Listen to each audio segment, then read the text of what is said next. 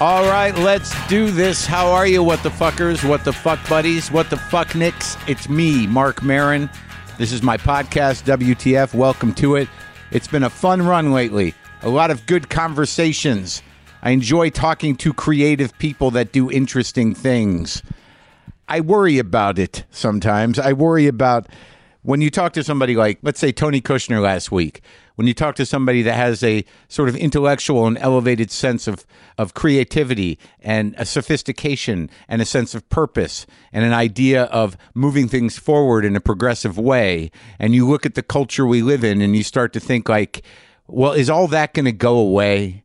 Is all of that, when does that get steamrolled by stupidity? When does the sort of movements of progressive creativity start getting steamrolled by stupidity? I mean, they're already almost all marginalized to some degree, and this is just output. I'm not talking about individuals. I'm not talking about people. I'm talking about art in and of itself, painting, jazz, poetry, things that were sort of kind of soul sustenance, things that you may not do every day, but when you do them, you're sort of like, why don't I do these things every day? Why don't I nourish my brain with this type of creativity?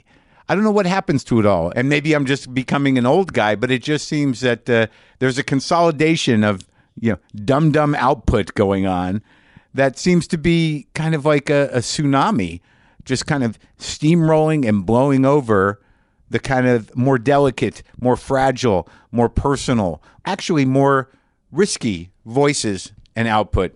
I don't know. I just think that, once the stupid decide on a uniform, we're all in trouble, and I guess we'll all be eating the same thing and listening to the same marching band. Who knows, right? How's it going? Everybody okay?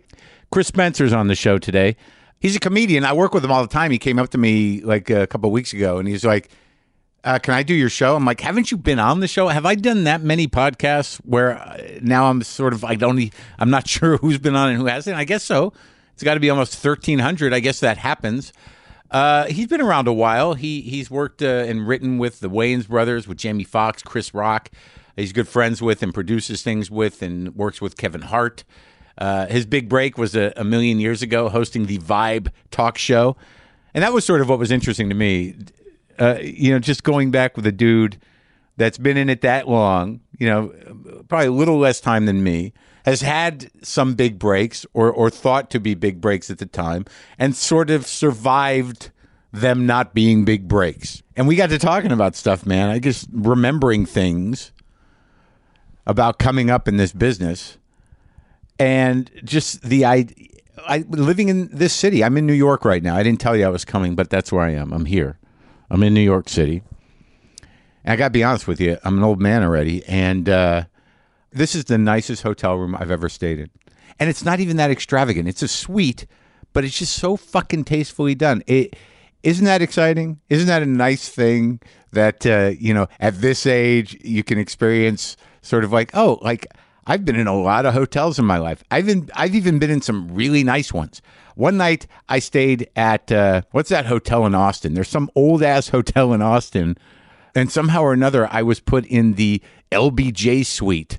And it was like, leather furniture. It was huge. I think there was like a kitchen in it. The Driscoll. That must be it, right? The Driscoll? Sure. I think that's it. And somehow or another, I'm in this LBJ suite. And it was way too much room for me. There was like a dining room. It was crazy. And as extravagant as that was, that should have been like, this is really amazing. This is an amazing hotel room. But I was there for one night. I was literally in that room for like 6 hours. I couldn't even, sit on all of the furniture or even use all the rooms or even, sort of, I don't even think I had time to masturbate in the LBJ suite. But right now, I'm down in Soho. And I don't know if it was just redone or what, but the decor, and maybe I'm just getting old and soft, I don't know, it's just stunning down to every detail. The windows are glorious. I usually stay on the east side, but now I'm in Soho. I don't know if it's a step up. It's kind of a step sideways on the island. And I want to live in this room. Maybe that's what I'm working towards. Maybe someday I'll just have enough money and not enough to do, and I'll just spend my last days in a hotel, slowly losing my mind. Nice hotel. That's all I'm saying. I've been here for like 2 days, and it's always great to come to New York. I mean, the weather, although it's cold, it's clear, it's sunny, it's crisp, and it's fucking spectacular. I love being here. I love being in this city. I think I only like it for a few days, but I don't know. There's some part of me, I'm looking to do something different, before everything gets ugly. I mean, it's already pretty ugly, but, I don't know how much time I got left. So, like, there's part of me that thinks, like, well, maybe you should live part-time in New York. What for? I can barely go to the comedy clubs here. I don't know why. I just don't feel like it. But it's great being here. I got here the other night. I came in a night early so I could go to dinner with my buddy Sam Lipsight. And as some of you know, I've been sort of fasting and dieting and COVIDing. And when I got here, it was as if I had never eaten before. And I have an odd relationship with food and overeating, but Jesus Christ, it's been fucking awesome. Sam and I went over to Kyklaides, which is this Greek seafood joint. They got one out in Queens. I got one here. We always go there. The next day, Brendan came over. We did an interview, Roy Wood Jr. in the hotel room here at the suite. Then we went out and got pizza, Prince Street Pizza. The square kind. I guess there's 2 places to eat pizza in New York. I mean, I don't know. I'm sure it's up for debate and argument. But go to Joe's over on Carmine at 6th, or apparently this Prince Street place, which I'd never been to, but it's the square style rectangle pizzas, crispy bottom. Had the margarita slice and a pepperoni slice. It was awesome, heart jamming. Then me and Brendan went over to Ferrara, the 100-year-old Italian pastry place that my grandma used to take me when we come into the city. Had a ricotta cheesecake and a sfagliatelle, with the clam-shaped thing with ricotta in it. Oh, my God. Then last night I went to Balthazar. Oh, I can't. Why am I just... What is this? Why is I love to eat, and I hate it. I can't win. I can't win in my body. I can't win in this vessel with me. I do okay with other people, but with me, I'm not winning. Always losing. Here's what's going on. This is why I'm in New York. DreamWorks flew me out here. We're doing some press-related stuff for this animated film I'm in called The Bad Guys. It's me, Sam Rockwell, Craig Robinson, Tony Ramos, Zazie Bates, Alex Borstein, Aquafina. It's positioned to be a pretty big animated film, and I had not seen a full cut. And we're here to do this press-related stuff for 2 days. That's why I'm here in New York. But last night, they screened the movie here at the hotel. Sam was there, and Zazie, and Lily Singh was there, and the director, producers, and some guests of ours. It was like 20 people. And we got to watch the film in its full, it's finished. And I'd never seen it before. And it's wild to see a whole animated movie where I play the snake. I'm Mr. Snake. Rockwell is Mr. Wolf. To make the adjustment, just watching it as myself, about a third of the way into the movie, it was like I was the snake. And it was emotional and engaging and exciting. I couldn't, the movie's great. And it's about friendship in a way. And it was just so goddamn sweet and so spectacular. I'm thrilled about it. I don't know what to tell you, man. I come back to this city. I think about my past here. I think about living on the Lower East Side, less than a mile away from where I am right now, in the nicest hotel room I've ever been in my life, sitting in a fucking one-room apartment on the Lower East Side, waiting till 10:30 at night to go do my one spot, just sitting there and with hardly a kitchen, bed on the floor, and now I'm over here. I mean, it took, 30 years, 35 years, but now I'm over here in this beautiful room, and I just watched an animated movie with me in it, made by DreamWorks. Sometimes you got to be grateful. I mean, it could have gone either way. It could have gone any way. It could have gone, I could be on the wrong side of the fucking grass, man. We all will, but I mean, why ruin a moment of gratitude? Why ruin a moment of gratitude with death? Let's turn it to gratitude. As, we're in the final days of democracy and maybe the planet Earth, because, the bad guys win almost always. Let's find a little room for gratitude, for our journeys, for our appreciation of life. Let's find a moment. And let's listen to me and Chris Spencer lay it out. Lives in show business. Great guy, funny guy, You can see him regularly at the Comedy Store with me sometimes. You can go to his Twitter, at the Chris Spencer, to see where he's on tour. He'll be in Virginia Beach this Friday and Saturday at the Funny Bone. And this is me talking to Chris back in the garage studio back in L.A.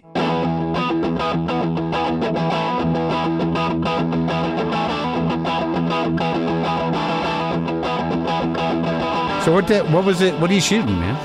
I shot. It's over. I shot a feature. But no, today? Oh, today. I'm sorry. Yeah. Today, Kevin Hart has this show called Game Face or Face Off something. Now, okay, let's just back up a minute. How many shows does Kevin Hart have? Jesus Christ. Just when I thought he had enough. He has a virtual game show. Uh-huh. And today, Charlemagne the God, who's on The Breakfast Club, and then this singer, Saweetie, and then me and my wife, and we played like the easiest game you've ever seen in your life. It was like... So this is a Kevin Hart game show, and then he's got a radio thing, right? Yeah. He has everything. Yeah. I have a podcast, not a podcast, it was going to be a podcast. You still do the one with Al? No, we were like the first. It was like me and you and somebody else. I remember. This podcast World Star. Yeah, it was called Minivan Men. Me, Maz Jobrani, and Al. And Al's very big now. He's very hard to get hold of. You know. So here was my problem with podcasts. Yeah. I didn't get it, so I was trying to be funny, and they weren't. And I was like, how come nobody's trying to be funny? Why are you guys just talking? Too much pressure. Just ease up. Relax. Yeah, I kept trying to fucking do jokes, and they're just looking at me. You treating it like morning radio? Exactly. Yeah. I had the little bells and shit. And So what happened? So then I stopped doing it, and then they went on, and I think they picked up. I think Sully McCullough did it a few times. And Sully McCullough? I haven't heard that name in a while. We went to college together. You and Sully? UCLA. It's every time I'm hanging out with you, you always bring up dudes where I'm like, what? Yeah, that guy. That's our generation. But yeah, I mean, he was around. It's our generation. You're my age. Yeah. Basically, I'm a few years older. Barely. But I'm 58. I'm 61. No. When did that happen? I just wanted to win. I'm 54. But Sully, like, what's that guy doing? Sully's writing, producing. Doing all right? Yeah. You remember that big documentary that was a while back? I forgot it was about stand-up, and Seinfeld was in it, and all these people. Uh-huh. Yeah, he helped produce that. Yeah. And he does a lot of writing. Like, I used to see him around. It's just like, I don't know what happens to people anymore. We're fucking old. Well, like, you know what? What? A lot, I've noticed. They quit. Do they? Oh, yeah. A lot of them become writers. No, I know that one. Then there's they're the smart ones. Here's the other ones that you don't know about. They go do cruise ships. No, I know that one too. That's a sad one. Sad, but they're still doing what I guess it's not. I wish this was TV so they could saw your face. Yeah, it's the G League, but still they're playing. They're playing. No, ball. I know. Here's what's funny. I just don't know. I could never. Like, I'm fortunate. No one would ever ask me to do that or think to do it. Here's what's so funny. I was going through something where I couldn't get a job, but I was like, I'm about to do the cruise. When was this? Before marriage and kids. So that's 16, about 20 years ago. I couldn't get any of these cruises to hire me. No. Like, that's the word. I'm like, damn, I can't get hired on a cruise. It's a blessing. It's a blessing. But some of those dudes, they just live with it. That's just their life. I guess you adapt to whatever the fuck you're going to adapt to. You ready for another name? What? Steve White. Oh, geez. He fucking even moved to Florida so he could be closer to the boats. No, I know a guy that did that in, like, Portland. He's killing. Steve White. He was like a hybrid of he was like a Warren Thomas spinoff. Jesus, great name. Yeah. Yes. Remember that guy? Sure, he was a genius. Great. We worked together. You and Warren? We did a sketch show for Jamie Foxx we were trying to put together. This is when he was sick. Yeah. And sick and still doing drugs. Still doing drugs. Yeah. And for those of you who don't know, Warren Thomas, was it HIV he died of? Yes, he died of HIV. That he used to come to work and fuck with us. Like, he'd have scabs and shit, and we'd be around. He'd be picking the scabs. And so I don't know if you know who Marcus King is. He's Jamie Foxx's manager, and another writing friend of mine named Johnny Mack, who was a incredibly funny writer. Yeah. And Marcus King said, "Listen, Warren is going to be working with us. No fucking AIDS and HIV jokes. Yeah. Just come on. He's just Yeah. And we were like, cool. But Warren would go after Johnny Mack and my friend Buddy Lewis all the time, and they never went back at him because of the mandate. Yeah. And then one day, Johnny Mack said, "Fuck you, Marcus," and he fucking tore Warren a new asshole. Oh, they went at it. He wanted to fight. he was great, and he was an intense guy. But but I remember Steve White was like Warren Thomas light. Yes, doing that thing, that sort of pseudo improv pace thing. Yes, that's very fucking funny. Steve White used to make me Did scream. you ever know Reggie McFadden? Come on, the gold digger. I get like an email from him once every 2 years that he's got 9 wives and he's in Africa. Yes. He's the Nigerian guy with the email saying he lost his money. He had that thing where he's just, when he got angry, it was funny. Here's what's funny. Reggie wasn't funny right here. Yeah. Very serious and weird. Some comedians are able to manufacture the art of stand-up. Yeah. But then they're not funny people. Tell me he's about humorous. It. Yeah. But he's not like... weird? It's weird, right? No, but there's a lot of guys. I mean, we've been doing it a long time. I know guys that got funny. Got funny. Yeah, and that like off stage is like nothing going on. But sometimes with those guys, you just got to get the hang of them. Right. And but let me tell you what you also find out is that when you talk to their family, they go, I can't believe he's a comedian. He was never funny. But they know they are. I think like I watched like Jeff Ross get funny. I couldn't watch Jeff Ross when we started out together. Really? Oh, he's just so boring. Right. And he had a mullet, and his name was Jeff Lifschultz. And no, it wasn't. Yeah, it was. And he's telling long stories. I'm like, why is this guy working? This is New York? Yeah. Lifschultz. Shit. Jeff Lifschultz. He wasn't going to make it. No. Ross had to switch it to Ross. Lifschultz. Yeah. But that's the thing about, I guess, with you, because I don't know that we knew each other before. I remember Al mentioned you. I didn't really know you then, but I kind of remember you getting a big break and being on billboards for a thing. Right. And you had a full like goatee thing going on, right? And hair. I used to be cute, yeah. Right. And it was was that the Vibe thing? Yeah, I had a late night talk show. That was 1997 for like an hour. As I started to Google you, I saw a picture of you clean-faced and short hair, and I was like, oh, I remember him. Yeah. And now we've been hanging at the store for like the last 5-6 years. Yeah. And it just hit me that you were him. Oh, really? Yes. That happens. That's crazy. It is. Yeah. But you were always out here. Yeah, but I would come out there and with Steve, go see Steve and Chappelle, and I would see you and Attell and all those guys. Yeah.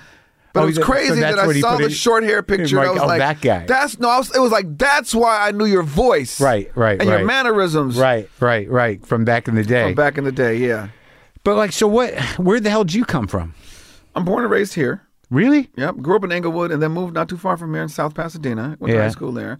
Graduated from UCLA where I met Sully. And he and I started doing stand-up at... Well, it's a family situation. Both your parents from here? Both Jamaican. They're both Jamaican? Both Jamaican. Man. They talk like Jamaican? Like Jamaican, yeah. Yeah, with the accent? Yeah. My dad's accent is stronger than my mom's, but... It's a great accent. It's a great accent, yeah. But did you have it? Never. And even when I try to do it, I sound good to you. Yeah. But if some Jamaican people were here, they'd be like, are you from Ireland? Like, why is your accent? What's wrong? Where are you from? Australia? Because that shit is not us. How many siblings do you have? I hate saying it like this, but I have to say it like this. I have a sister that we both have same mom and dad. Yeah. And then I have a brother who my dad remarried, and then I have a stepsister. Okay. Well, none of them are in show business? None of them are in show business. No. So how does this start? Inglewood, what was the neighborhood like? So Inglewood is hood, but not really. Yeah. Parts of it. There's definitely hood parts. Yeah. So it was like hood with both parents. Right. You know what I mean? Like you had Crips and Bloods who had a pool. Yeah. You know what I mean? So right. It was a great living environment. My block was like a lot of middle class, working class people. Yeah. You know, there's a lawyer here, and there's a dentist over there, and there's a mailman here, and then there's some drug dealers right here. So not far. My mom had the greatest intuition on when to move. Yeah. Crack came to Inglewood in February of '83. You know the month. March of '83. It was like Valentine's Day or something? Yeah. No, they came on Groundhog's Day. Yeah. They came. We moved February '83, and Crack came March of '83.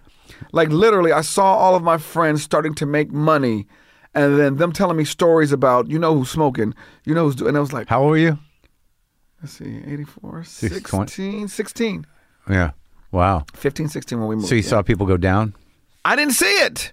Yeah. I missed it. But you had friends. I had friends, and here's what's funny. So I was selling weed. Yeah. It was you can say that. Everybody. Statute of limitations on that. Yeah. That was 1983, guys, 82.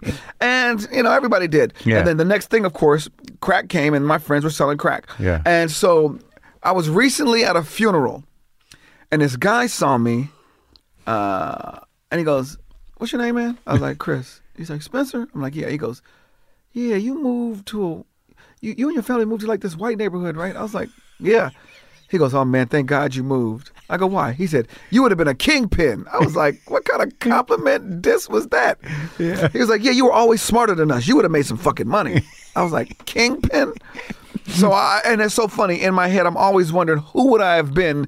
I was a little too scared to do too much dangerous shit, but who would I have been? Would I have been the connector? Like, this person needs that. Meet them on Crenshaw on 113th. Yeah. I don't know who I would have been. So it's always plagued me like, damn, I wonder. Yeah, I always play that game with like, who would I have been if I had confidence?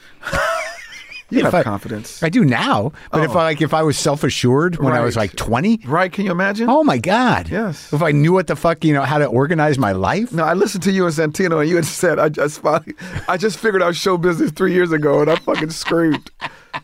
Sometimes it happens later, dude.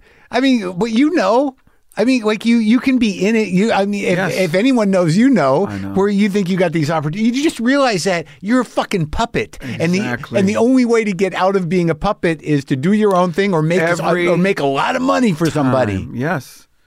Yeah. But if you get run up the flagpole and no one's like, man, I'm gonna salute that flag. Fuck yeah. Showcase after showcase, agent after agent, manager after. You know what? I need new pictures. Remember that? Oh, dude. That was their excuse for that's why you're not getting no work. You gotta get some new heads.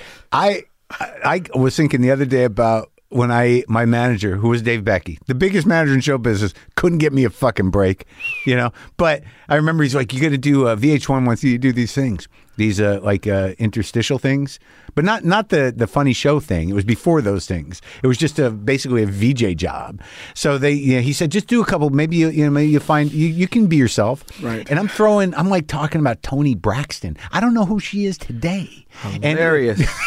And he's like, that's great, but I like to think, he's like, it's a great gig, and I'm like, this is the fucking worst, right?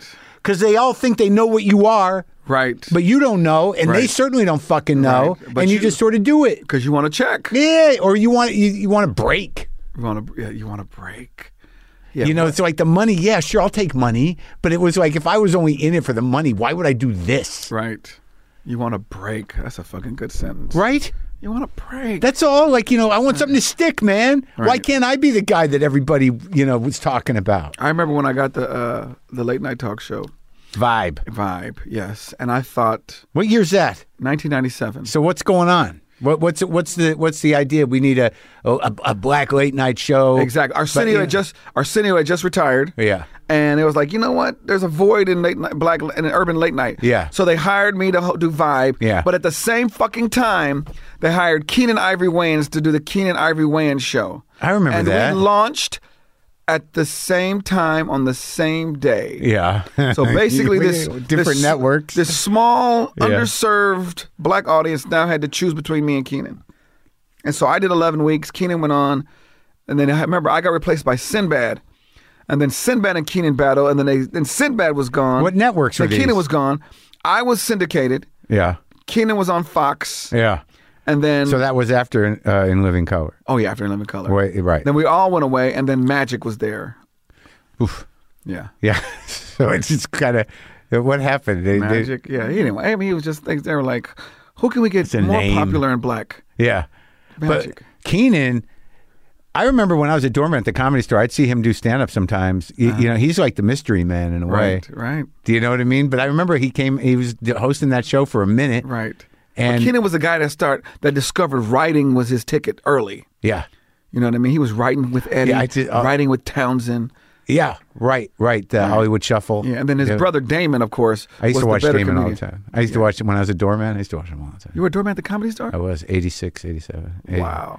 Yeah, that's where I right after college I went and just got all fucked up on blow with Kennison and all that. But I was a door guy, right? So I was there and I was watching everybody. Where's that script? I don't know. Does anyone give a shit? Yes, look at my face. You're fucking doing cocaine with Kennison? It's like Almost Famous, but with comedians. Oh, I learned a couple of lessons, like, never be part of an entourage. Sorry, man. Is that gonna? No. I purposely make sure I'm not in an entourage. Good. I'm friends with. I'll go have Christmas with Jamie Foxx, and then I'll go have Thanksgiving with Kevin. Yeah. And then I go play golf with Cedric, but I'm not in. Nobody can say this is my clique. Well, I'm in that clique. Yeah. Well, you don't want to be the guy that's like, Chris, you want to go get the? No. You heard in the podcast with Kevin, it was like, I'm never gonna be the guy when you go, Chris, hold my phone. Yeah. Fuck that. No. I'd rather be broke. So you're out. You get out of Inglewood, and then where do you move? I moved to South Pasadena. That's where you grew up then, a little bit. Inglewood. 16. 2 years. Graduated. Went to PCC, Pasadena City College. What'd your dad do? My father was I want to say entrepreneur, but you have to be successull, right? Right, sure. Yeah, he had businesses. He's an idea man. Yes, furniture store, restaurant. I love that. He created a board game. Oh, really? The board game? Yeah, he has a new recipe for fried chicken. The one that's going to take over the world? Yes. He's like, can you get this to somebody? I'm like, I can't.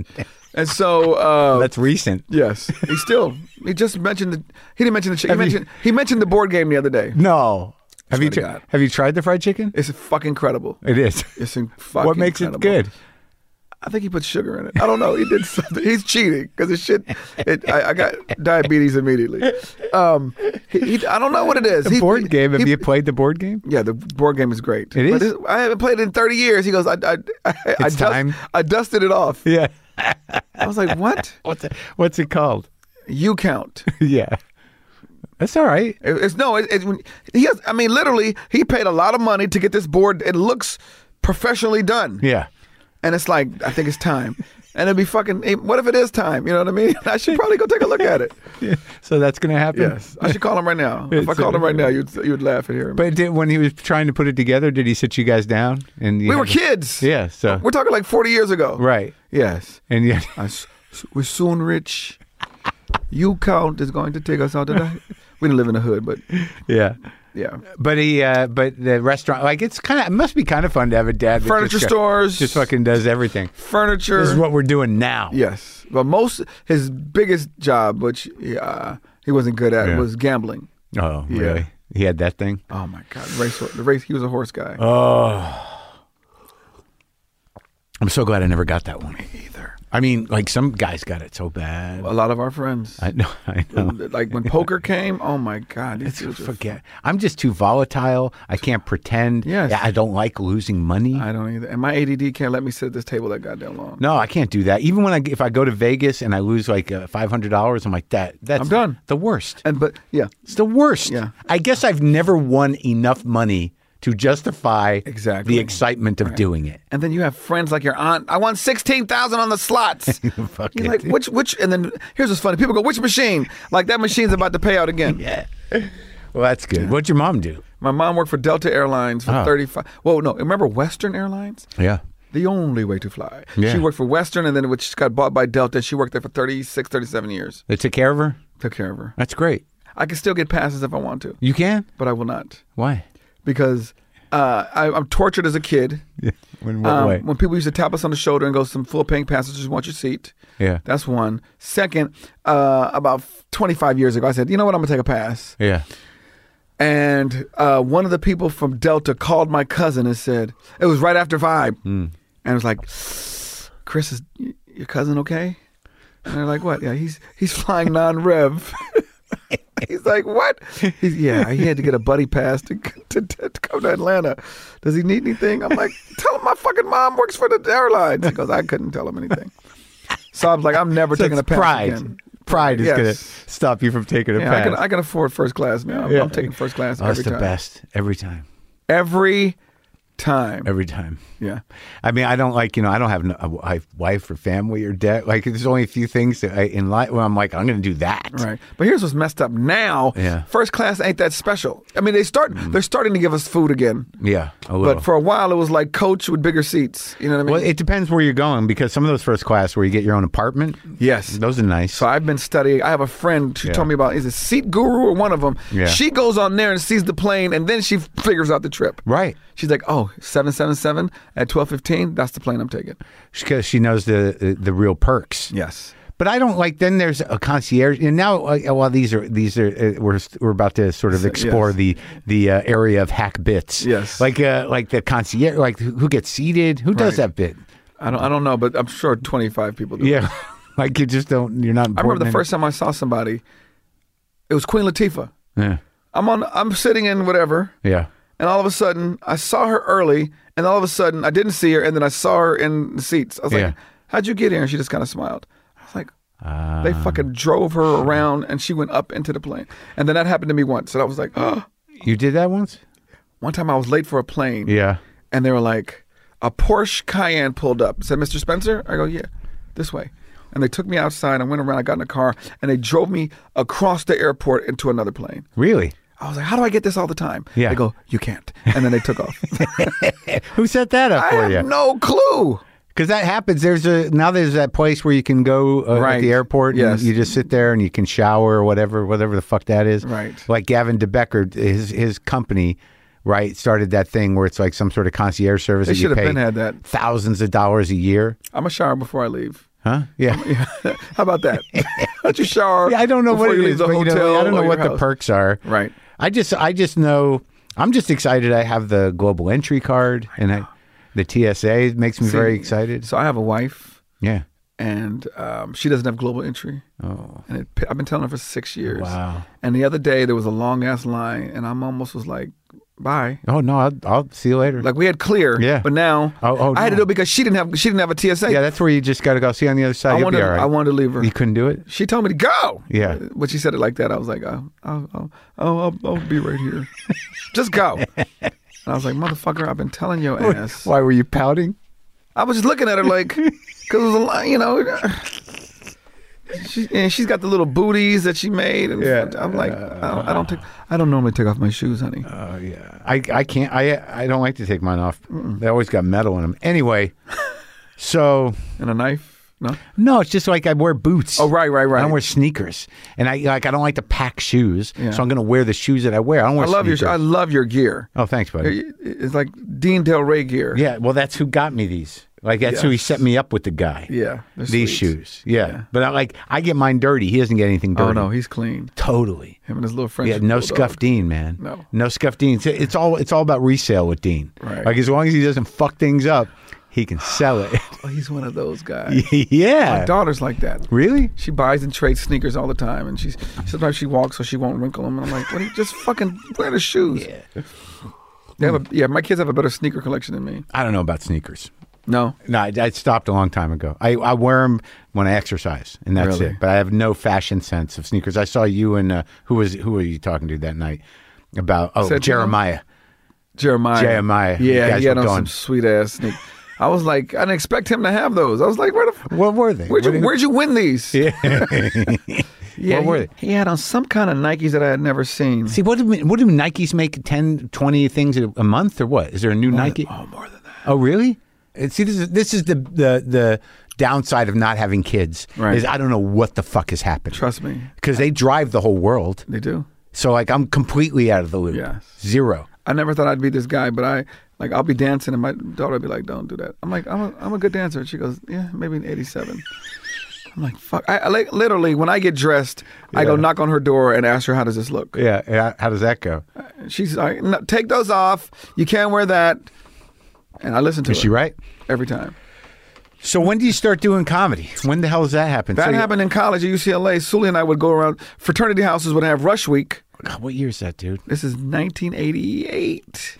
So you've really been doing it as long as I have, right? Rush, and then they would have all the guys come to see if they want to join this fraternity. Yeah. And they'd have shows.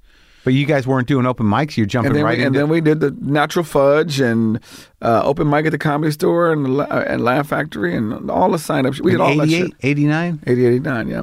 Shit, that's right when I left. That's right when I fucking freaked out on cocaine and left. Really? Maybe 86, 87. LA just became too much for you? I didn't know what the fuck I was doing, man. I graduated college in 86. Where'd you go?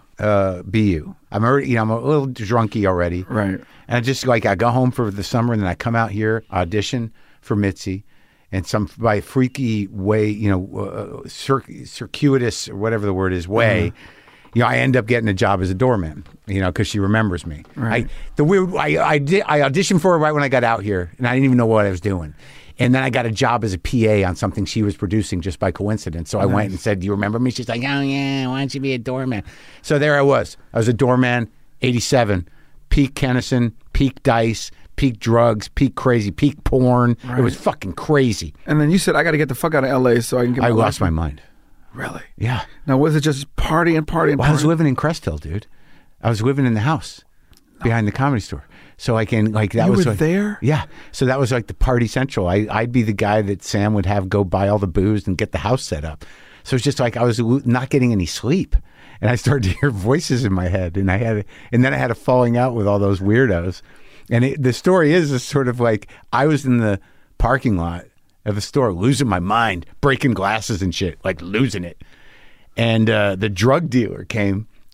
Pulled up and I'm like, dude, man, fuck them. They fucked up and like they fucking fucked me up. And the drug dealer said, you gotta go do your own thing. So when the drug dealer tells you to go, wow, it's time to go. So I literally packed up my car and gave away a bunch of shit and just like left out of my mind. Took me years to get my mind back. And you were doing stand up in Boston? I went home to Albuquerque. Albuquerque. Yeah, and then I cleaned up that first time. Then I went to Boston, just started up again. Yeah, in 88, I came in second in a big competition. I started working 88. Who beat you? Sue McGinnis. You wouldn't know. You know what's funny? Second place guys are usually the ones that blow up. I did that in San Francisco, too, competition. Chris Tucker, second place, Soul Train competition. Yeah. Martin Lawrence. Yeah. What was it called? 3 star. I'll give you 3 stars. Star Search. Oh, yeah.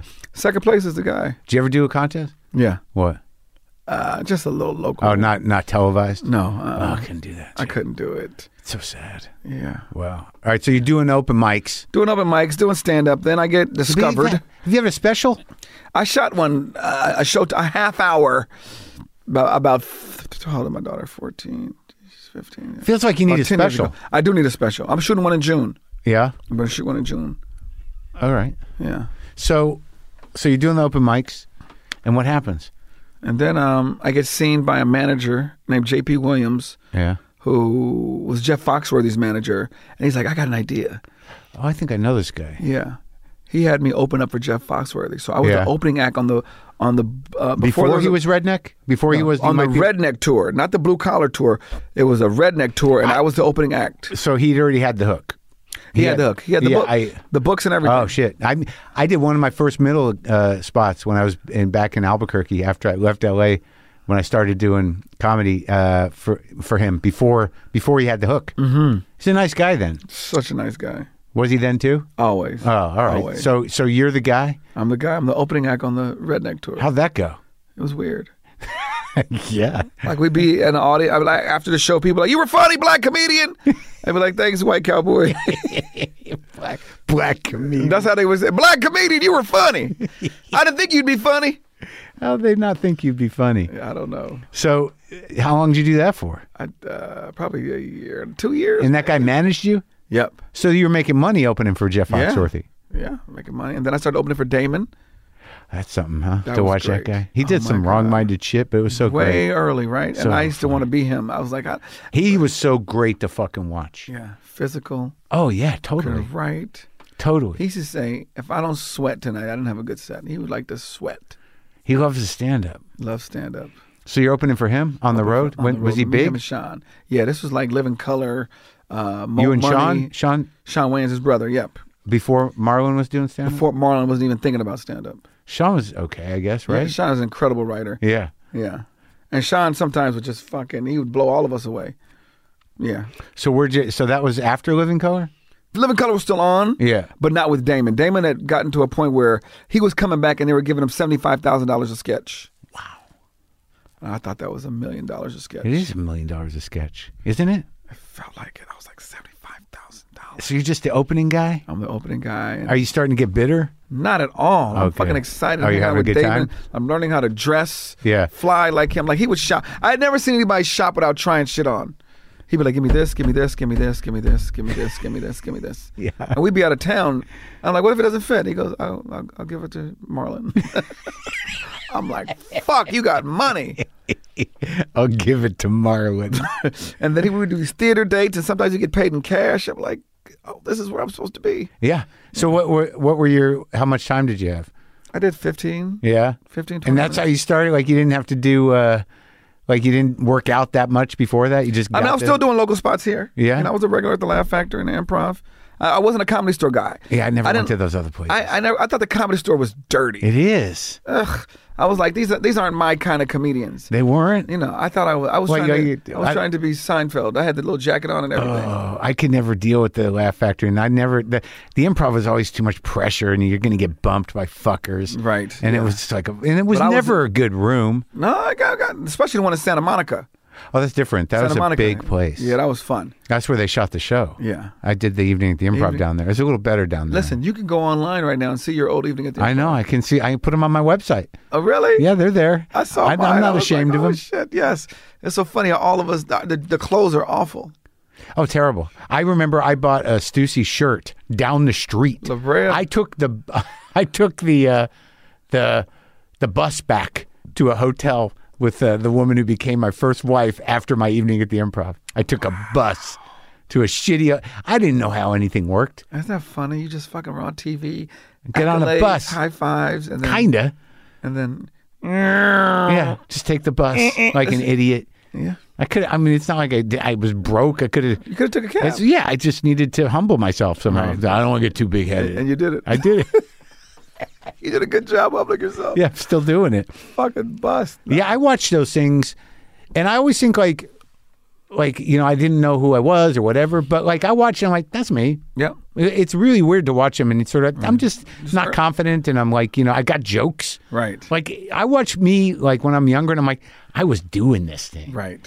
Like it was my life because I'm sort of like I'm doing that repeating thing that you do when you do too much road. Like you know, what you know, I'm talking about like milkshakes, right? Milkshakes. Everybody likes milkshakes or whatever the fuck it is. Right. But I'm doing all those tricks, and I'm like, wow. Right, because you want to because on the road you're really you just want to get that time done. Yeah, you want to figure it out. Yep. I just were you a big road comic? No, because I never understood that you had to do well to be asked back. I just had this idea. I'm like, hilarious. That's fucking hilarious. Right? I just sort of like, I'm going to be me, man. Right. And it was not great. It was not. That's funny. You have to do well to be asked back. You figured that he called you once. Just you call me again. That's right. I'm me, man. And now it's all about the fucking numbers. They could care less if you're funny. Zero. They care less if you're a comedian. Right. What'd you do? You do dog tricks? Perfect. Can you sell tickets? Can you sell tickets? I remember when the first soap opera people started coming around, or the in Boston, and then there was also remember the trend where the stars brothers, like you know Tom Hanks' brother. I used to hoop with him. You what? Yeah. At Damon Wayans' house actually. With the Hanks brother? Jim Hanks. There was other guys like there was a guy named Marc Gaudier, who was a Comedy Store guy, long-haired guy, kind of looked like Jackson Purdue. Right. Last I heard, he was like a fisherman. Wow. And I'm like, that lucky fuck. You know, like to just turn your back on this shit and when happy. You know it's over and be like, I'm going to be a fisherman. I bet he's happy as fuck, too. Well, he's a fisherman. It's like got nothing to do with this shit. Right. You're not sitting around going like, fuck. But okay, so you're coming up and you're opening for Damon. So when do you start getting some juice? I start booking some little sitcoms and some commercials and 97, I guess, would be the big break, if you want to call it. That's the vibe break? That's the vibe break. But you're doing like walk-on bits? Walk-on bits. I did, remember Claudia Lano? Yeah, of course. Yeah, Claudia Lano had a show called, I can't remember. She had a show on Showtime. I can't imagine it. And I was on there. I think I did an episode or two. Yeah. But every now and then, you know, I'd pop up. I was in the movie The Sixth Man, and I did a lot of stuff with the Wayans family. Yeah. Don't Be a Menace to South Central. I did Low Down Dirty Shame. I did Blank Man.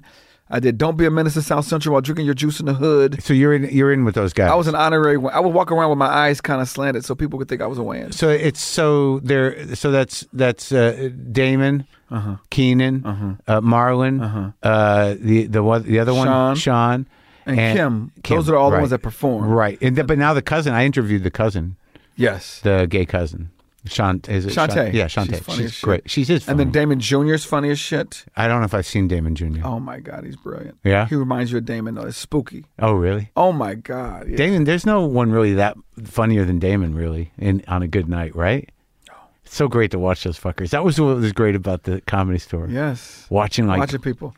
Well, even like guys like that, like when I was there, like Kennison broke. Right. Right. Like, he was on the road when I got there, and I didn't really even like him. I'd seen him on TV on the Rodney thing or whatever. Right. But I remember going to Carl LeBeau's apartment. Carl LeBeau. Yeah, he just died. And to watch the premiere of the HBO special that Sam had shot at the Roxy. And I just remember that there seemed to be like 1,000 pieces of sushi. It took up most of the apartment, but everyone was so jacked on blow, no one could eat any of it. It's so and funny how there's there. Like that part of comedy I've never even seen. What? The drugs and the alcohol and the partying and the girls. But the girls wasn't really, I don't know. Like it was never that glamorous when we were doing blow. No, it's just a bunch of dudes sitting around for 3 days doing blow, talking, listening to Sam with talk. No blow jobs? There's no girls anywhere? Yeah, you've never done coke? It never. Takes a lot of work to get. Well, I mean, Sam would have a girl or two around, but no, it was no glamour to it. We were up in Crest Hill. One night we decided to burn the furniture in the fireplace. So, that's a kind of Mitzi fucking. She just got so mad. I'm like, I don't know what happened. Who else was living there? Where's Polly?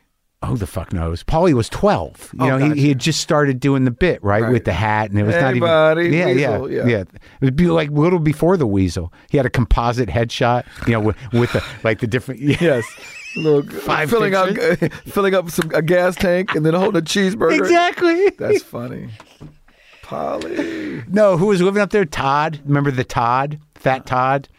The Todd, yes. The Todd, yes. He was who I lived with. Oh, my God. And Schubert lived there for a minute. Nancy Redman. Tamayo Atsuki. Tamayo. Yeah, who Sam used to fuck, right? So that's why he would always party up there. Like, we'd do blow for a day, and then he'd end up pounding on her door. Tamayo! It's a fucking nightmare. Was the house big? Yeah. I lived in Dice's old room. I remember one time he came up there and he's like, you ever get a blowjob in the tub? I'm like, I haven't done that yet. Wait, Dice lived there too? Briefly, yeah. Back in the day. Right. Yeah. I had a good room. Yeah. Remember Angel Salazar? Angel. Check it out. Yes. Did you ever see any good comedy fights? Any comedians box? Well, there was a big night that I've talked about many times where it was like just Sam beating up a Satanist. Do you remember Larry Scarano? He's this little guy from Philly. I think he used to work at the store. He's so funny because I ran into him years later. He's a guy that thinks everybody stole everything from him. I know a couple of people like that. Like, no, but dude, this guy literally said, when a cop drives by and you hear the sirens, and say, that's my ride, it's mine. So he thinks the grocery cart hitting the back of your ankles is too? He was funny.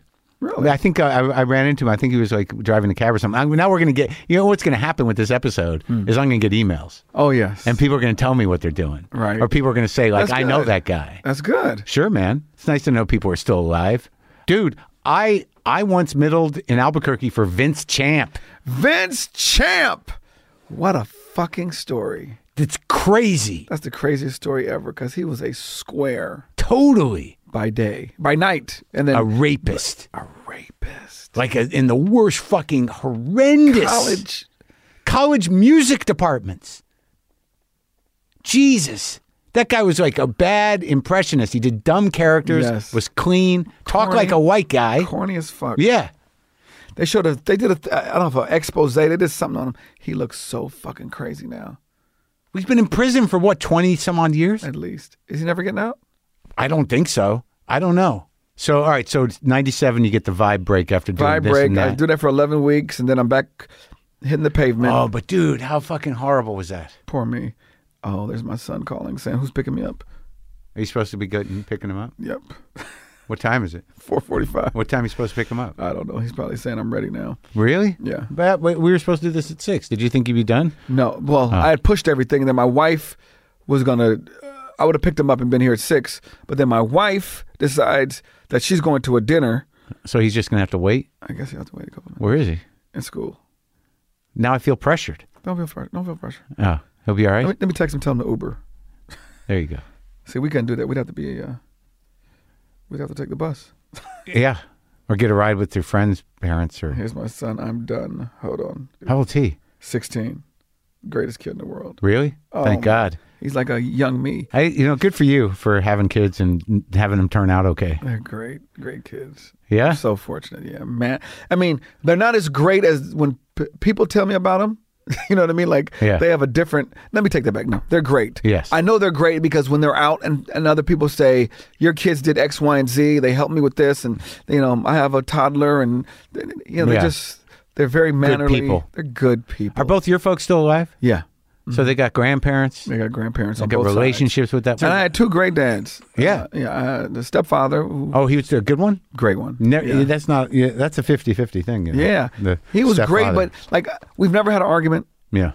But I always complained, like, if I wrote a book, I had two dads, but none of them played catch with me, right? Like, my stepfather was, like, kind of hands-off, like, you have a dad, I'm just here to pay bills and take care of you, blah, blah, blah. Yeah. And then my father was like, fuck it, you got a stepfather, you can pay for that shit.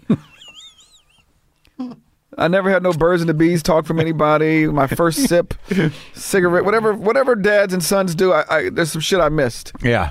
But it seems like you turned out all right. I turned out I had a great mom. So the vibe thing just craps out pretty quick. Craps out. And you're on billboards, dude. How old were you? No, I was on billboards. The word vibe. So this is when I knew some shit was fucked up. Two things let me know. One, they had billboards of Keenan, and then they had the word vibe with white people written in the letters. No pictures of me. I was like, this is a sign, right? I was in magazines and stuff, but that's just like advertisements. Right. And then there was a big ass party for Vibe, for Chris Spencer's coming out party. Yeah. It's at the Peterson Museum. Do you know where I'm going with this? Nope. Peterson Museum is, I go there. Where is it? This is where Biggie got shot. Oh. That's why they had it there? This is at the Vibe. It was a Vibe magazine party. And so I thought this was my party. Yeah. I go there and there's pictures of everybody but me. There's pictures of Puffy. There's pictures of Mary J. Blige. There's pictures of Tony Braxton. So the writing was on the wall already before it even started? I felt shit early. I remember, listen to this. I remember the first show. They didn't even start off with me. It was Quincy Jones interviewing Bill Clinton via satellite. Yeah. We do the show. It was a credible show. Whoopi was on it. Fucking, I don't know. It was a big ass show. But you're hosting it. Now I come out. Quincy introduces me. Yeah. Right? They're like, the world knows Quincy. Let's have Quincy start. So that happens. We're at the first meeting of the morning. I get a phone call. They're like, Chris Rock's on the phone. Yeah. I go, what? Chris Rock wants to talk to you. I'm like, okay. He goes, what the fuck are you doing? Yeah. I go, what are you talking about? He said, what the fuck are you doing? I said, what? He goes, you had the president of the United States on your TV show? I go, yeah, that was Quincy's friend. He goes, let me ask you something. When you see the president on TV, what do? I go, I turn the channel. He goes, and that's what motherfuckers was doing last night. I was like, shit. How did he get the number? Because it wasn't cell phones. This motherfucker called the Vibe office. Interesting. And you'd not met him before? Yeah, we were friends. Oh, okay. But the fact that he called the office and said, bring the phone to Chris. Yeah. Well, do you think it was like how much of that becomes like a community thing? Like, is that just a showbiz thing, or is that sort of like, we're trying to do something here? Why are you having that boring fucking president on here? Absolutely. Why would I have the president on a late night talk show? Yeah. And then I'm not even interviewing him. This is Quincy Jones talking to Bill Clinton via satellite, a screen. Yeah. And so I remember the first hiccup. Yeah. Bill goes, hey, Quincy. He goes, what's up, Bill? And everybody's like, oh, you're not supposed to call him by his first name. But, Quincy Jones probably funded the motherfucker. You know what I mean? Sure. Bill don't care. Yeah. So that was it, right out of the gate. Boom. Boom. Then I started doing sitcoms, commercials, a few movies here and there. And then I started writing for a lot of people. So like I was saying, what's great about stand-up is either you blow up or when maybe one of your friends blows up. Right. And so when my friends were blowing up, the Jamies, You're tight with Jamie? Yeah. Yeah. So they'll get award shows or they'll get gigs and they need people to write, and that's how my writing career kind of started. Right. Writing for Jamie for the ESPYs and Cedric for this award show and Steve Harvey. How's Cedric doing? He's great. Oh, good. Great guy. He is. Great guy. You've never heard anybody say fuck Cedric. That's good. Ever. Yeah. Yeah. I remember the first time I saw Cedric, it was the Aspen Comedy Festival, and it was really something because you can't breathe up there. And it was like, I think it was the first year they had an urban show. Right. And it was like Cedric and Bernie Mac in the snow. Ooh. Yeah. It was like, I'd never seen Bernie. I'd never seen anything like that guy. That motherfucker was insane. So good. Incredible. From what I could understand. Yes. There's a lot of topics that were not for... not for the Aspen crowd either. I know, right. man. No. But it was so funny to see them up there. I can't remember who else was on that show, but it was kind of amazing. I remember I did that fucking Aspen Comedy Festival. Oh, really? As what? I took a L. Yeah? Oh, yeah. What happened? I bombed. I wanted to roll down the fucking the mountain. Oh. I'm not a festival guy. What year was that? It's hard up there, man. You can't breathe up there. I tanked so hard up there on a TV show. Damn. Ate it bad. What show? It was called Kicking Aspen. And, I was all immersed in telling stories and alternative kind of shit. And a friend of mine saw it. He said, I just watched Dragging Aspen. Yeah, you can't tell those long stories on those little short form shows. You got to go joke, 15 you seconds. Joke, man. Joke. Oh, God, did I tank bad. Yeah. I've eaten some serious shit on television. So, okay, so Vibe craps out. Is this when you thought about doing the boats? No, a little bit later. But, like, were you headlining, dude? So I never really did the road like people did the road. Like, because I think that's why I could never place you. Yes, I didn't do the road. But did you have the time? I had specialty gigs. I should have done the road. You had the time. Of course. Yeah. And you're talking about the time to do it or the 45 minutes? 45 hour. I don't know. Because I was a 20-minute champion. Right. But I had it because whenever I had to do some corporate shit for an hour, I did it. But I just never did the road. And I think I was spoiled because the road money a whole week equaled exactly what Damon or Chris Rock or somebody was paying me to open for them. Dude, like I never knew how much those fuckers were making on the road until I started making money on the road. Like, you'd middle for a guy and they'd give you what? Like back when, I was post boom, but you could still make maybe $800 right for a Wednesday through Sunday middle with a little bit of travel. And these fuckers would come in, Jake Johansson, Rich Jenny, these guys. Jake Johansson. Right. So you're like, what are these? And then all of a sudden when I start doing door deals now, I'm like, is this what these motherfuckers were making then? And still 80% of the door? And they were walking away with a fortune. Some of those guys in the 80s. I never got it. I thought it was just sort of like, well, they must get like 1,400. Right. Jake Johansson. Because when I started headlining as a non-draw, you'd be like, if you got 1,750, you're like, holy shit, man, good week. And the fucking and the condo. Mm-hmm. Oh. I never did the condo either. You missed out a whole chunk of. I never was a road dog, but I definitely did it. Right. Did you sell merch back then? I sold merch up till I was selling merch more recently. I think when I was doing the road, right when the podcast started, I had buttons, I had fucking shirts. Yeah, I'd show up at the hotel. I never had a road manager because I just never thought to do that shit because I wasn't making that much money. Right. But you'd have the fucking boxes shipped to the hotel. You never had all these sizes. It's nothing worse when you see people ship the boxes to the hotel and then have to ship them back because they didn't sell much. Of course. Yeah. Of course, you got to find somebody to maybe pick it up for you. Yeah. I found the best thing to do is posters. Because people want something. And you just have someone design like an artist, make a cool poster for the gig. Then it costs like $1 a piece. You sell them for $20. You sign them at the end. You meet people. Fucking make a couple thousand. Then you just... Posters. So it's a picture of you whatever. I just had different artists. Like I have fans who are artists. And I just say on the podcast, design me some posters. I'm going on tour. So I'd have like a dozen different posters. Genius. And I'd pay the artists. Right. And then you just there's no sizes. Right. Do you know what I mean? One size fits all with a poster. People want to walk away with something. All right. So what? No road. What are you doing then? How do you make a living? Commercials. Oh, you did the commercial. Writing. The writing started. Did you write for shows? I wrote a punch up for the Wayans Brothers show. When did you get married? When did you start having kids and shit? That was 2000. After Vibe? Oh, yeah. Vibe is 97. I got married in 06. Really? Yeah. Huh. Yeah. So you're kind of old. I'm an older fella, yeah. To get married. 37, 38, I think it was. Well, you knew. I knew. Did you always want to? No. I wanted to be George Clooney. Oh, yeah. And then it got old. Yeah. I was like, fuck.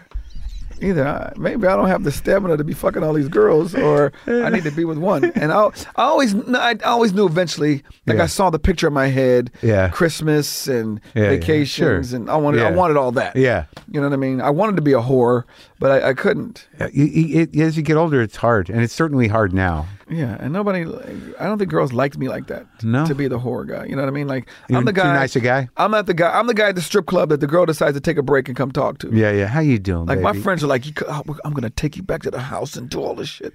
And they come like, oh, you remind me of my dad. And I'm like, oh, fuck, I guess nothing's going to happen with me and you. Yeah. You need a Unless ride? you're fucking your dad. Which might. Yes. That's probably why she's here.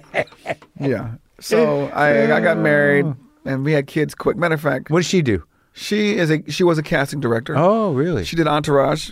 So she's still in the record? And now she's or no? producing now. Oh, yeah. For you, or With you got me, a company? with- Right, yeah. right. I just directed my first feature. Right, that's what we were talking about. Yeah. And so she started write off it? as cast. I wrote it, yeah, with my partner Eric Daniel. Started off as she cast it, and then all of a sudden she just started fixing all these holes. You know, independent movies, shit is going awry all over the place. And she just started fixing shit. And she's like, you know what? I need a fucking real title. And they gave it to her. Yeah, why not? Why not? So, how much did you shoot it for? How much did you cost? Under $10 million. That's a pretty expensive indie. Pretty good. Yeah, like when I think about my friends who are big time directors now, like their first movies, like Antoine Fuqua and F. Gary Gray and Malcolm Lee, they had like $2, $3, $4 million movies. John Singleton. Yeah. And for me to come out the gate with a big ass movie like this, like it better be good. So you got backers and all that? Who's starring it? Wesley Snipes, Tiffany Haddish, Tiffany. and then 4 very funny comedians. I don't know if you know Gary Owen, Faison Love, Bill Bellamy, and J.B. Smoove. Bill Bellamy. Yes. That's another one. New York. Yes. Had that show. Yeah. So it's about these 5 male exotic dancers that get back together after 30 years to help this woman save her hotel and club. And it was kind of like Magic Mike meets the Full Monty. Mm-hmm. The original name was My Magic Johnson. Yeah. And then like an idiot, I called him to see if it was okay. And he was like, no, motherfucker, it's not okay. I was like, shit, I should have just waited to get in trouble. Do you have a relationship with Magic Johnson? Yeah. You know all these people. Yeah. Black Hollywood is small. Yeah. So we're going to see. A couple things. I've never left L.A., so I've run into people. I went to UCLA. I run into people. Then I've had a little bit of TV fame, and then I write for all the award shows. So all the award shows, I'm going to see Oprah, Will, Magic, Will.I.am, Kanye. Yeah. And so I'm writing copy for them, so I'm becoming friendly with them. Sure. And then, then there's an after party, and then I hosted like 3 of the hottest urban comedy nights in LA. You did. I created Chocolate Sundays with my childhood friend Poogie Wigington, which was at the Laugh Factory. It's going on 20-something years strong. That was you? That was me. And then Fat Tuesdays, after Guy Torrey left, my partner Jeru Tillman and I started doing Trippin' on Tuesdays. Yeah. Then I was like, you know what? Where's that, the Improv? That was at the Comedy Store in the main room. Okay. Right after Guy Torrey finished. Yeah. And then I was like, you know what? I'm tired of... I had a lot of friends that were like, I'm not coming all the way to Hollywood. So then I started doing a room at the Savoy in Inglewood, not too far from the airport. And that held like 400 or 500 people. Yeah. And it would be packed every Wednesday night. Really? Because those people were dying for entertainment. Yeah. And what was great about them, as opposed to up here, no guest list. Right. Like people were like, fuck it, I'll pay $20. And what I learned from my partner Poogie, he would never advertise who was coming. He would advertise who you missed. So when Chris Tucker, Kevin Hart, Chappelle, Wanda, whoever came through, you'd be like, you should have been here last week because you missed X, Y, and Z. Right. And then they're like, this week who's here? Yeah. We don't want to talk about it. We're not going to talk about it. But you remember 2 weeks ago, you fucked up and didn't go. And so I started bringing a lot of those people to Inglewood. So you're making a lot of money producing the shows? Not a lot of money. But enough to get by? I mean, private school money. So enough, That's good. Yeah. Wow, so that's a hustle. What was the name of that place down on Pico that was a black? The Comedy Union. Yeah. Yeah. Enz Mitchell, good friend of mine. I used to work there all the time. What, that dude with the long, with the dreads? Yeah. I did, we shot an episode of my show down there. Oh, really? Yeah. And I remember I think I did a set there once, if that's possible.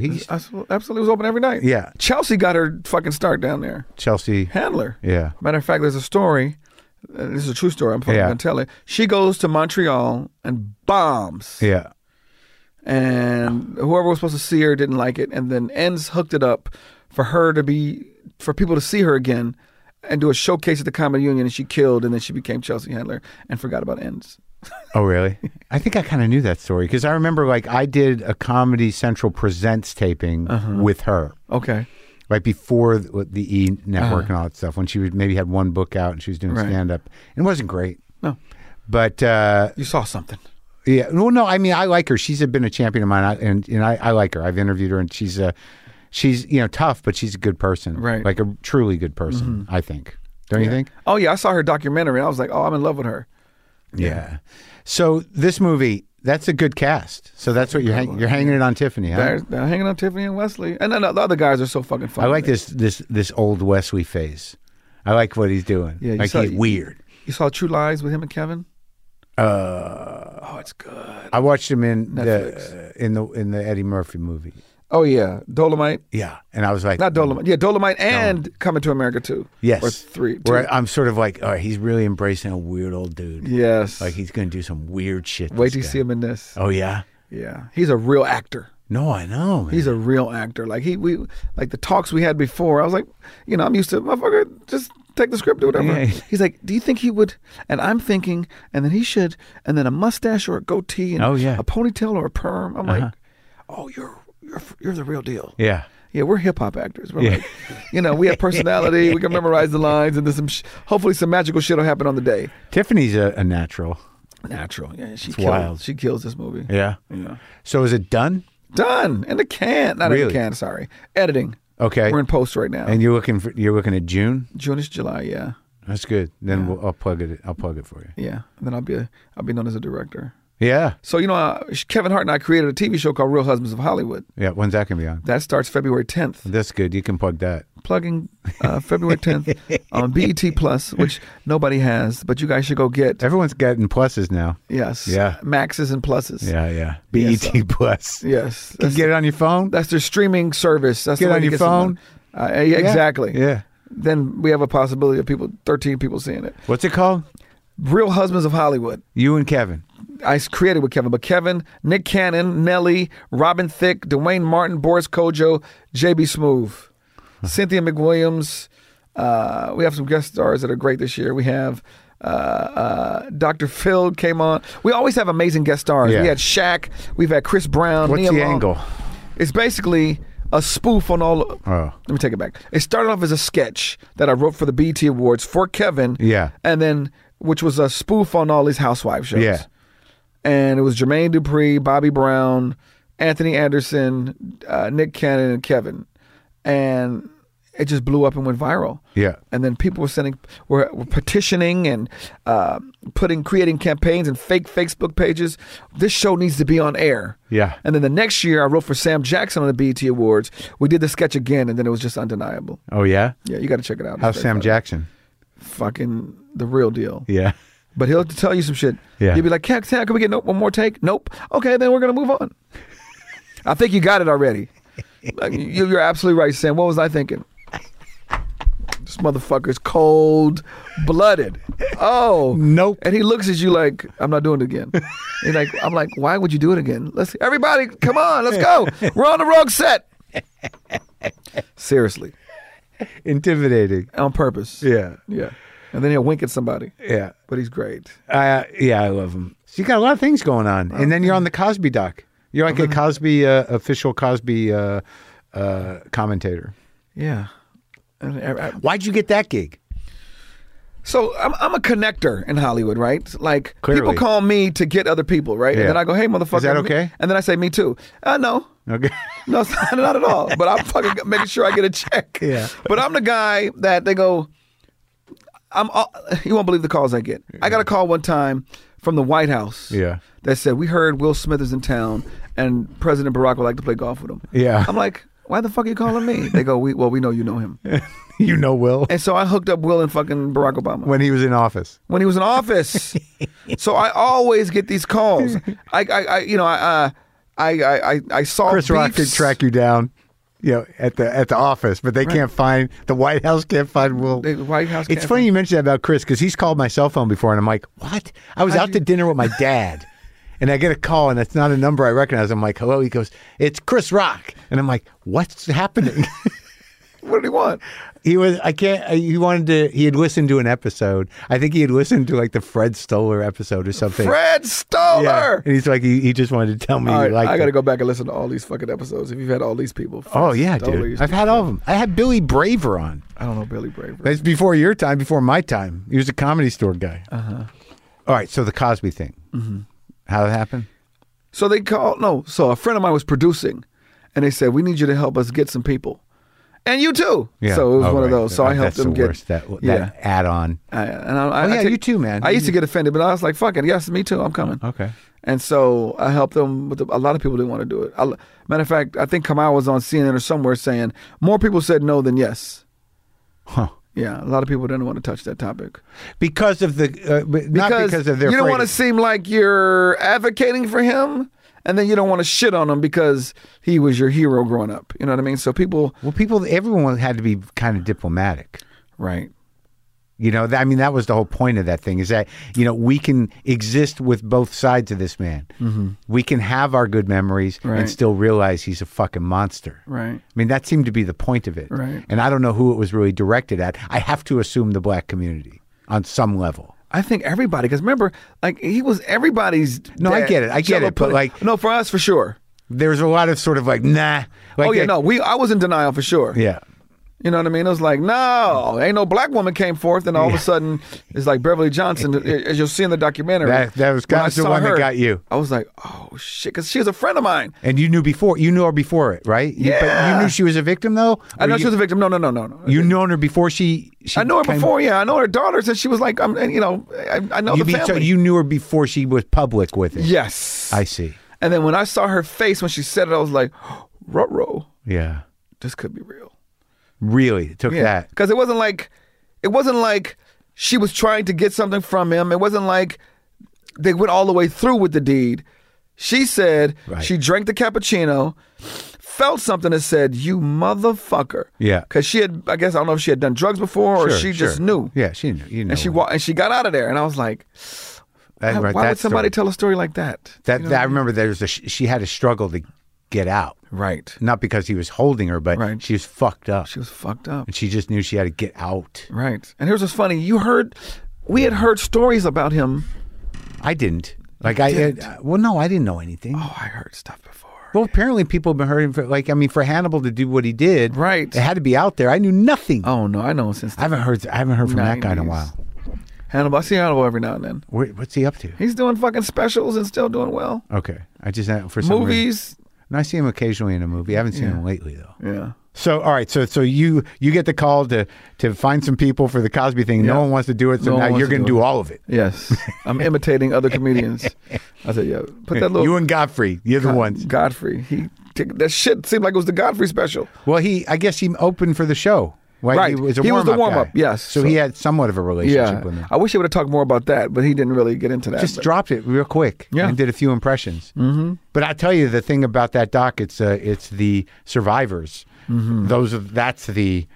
That's where that doc lives, man. Right. Is that you get to hear the full story from these old ladies, right? Who don't know each other. That's what got me. Right. Is like the ones that kept it to themselves, and then they heard the fucking pill thing, and they're like, holy shit! No, I'm not the only one. The pill story. The there's no way. Right. And I think he gave them a nice amount of time. Yeah. And the thing about us as a culture, we were like, you're not going to take down another one of us, and it was like, oh. They're trying to get us. They try to take it. The weird thing is you say that, like, you're not going to take down another one else. But, like, I think he lost half of the culture with that fucking moralizing bullshit anyway. Oh, he did. Yeah. I mean, but a lot of us just thought a lot of us was just like, he's just a cranky old man. Yeah. And here's what's fucked up. A lot of the shit he was saying was true. Yeah. But the shit that we said, like he said in his apology, I thought it was just us. Talking about us. Yeah. You know what I mean? Although he really didn't he knew it wasn't, but it's some shit that you would say to us. Right, you knew it. Yeah. But you know the world was hearing it. And it just looked bad that you're talking shit about us for everyone to hear. Well, it's like the first big Chris Rock bit. Right. Black people versus niggas. Yeah. I mean, that's that bit. Yeah. Yeah. And we've always talked like that. Yeah. There's some niggas at that party over there. We ain't going. You know what I mean? Like, we know. Yeah. Yeah, I don't know if he regrets saying it, but that shit was big. Who? That bit. That Chris Rock. I wonder if he regrets doing that bit. It's a great bit. Great bit. Why would he regret it? Because he got a lot of backlash from it. Mm. Yeah. Well, I mean, but it was niggas didn't like it. Sure. But there's an honesty. No, to actually, it. black people didn't like it. Right. It's honesty. If there's to such a thing as a well, difference. but that's one of the issues is that the sort of like keep it amongst ourselves thing. Right. You know, there's that cuts both ways. Yes, exactly. Yeah. And I think I thought you did good in the Cosby documentary. It's good. Yeah. Yeah. Good talking to you, man. Absolutely. You feel good? Your kids taken care of? Everything's good? I can make halftime? No, we missed the game. All right. Thank you, brother. I'll see. Are you working tonight? I am. I'll see you over there. All right.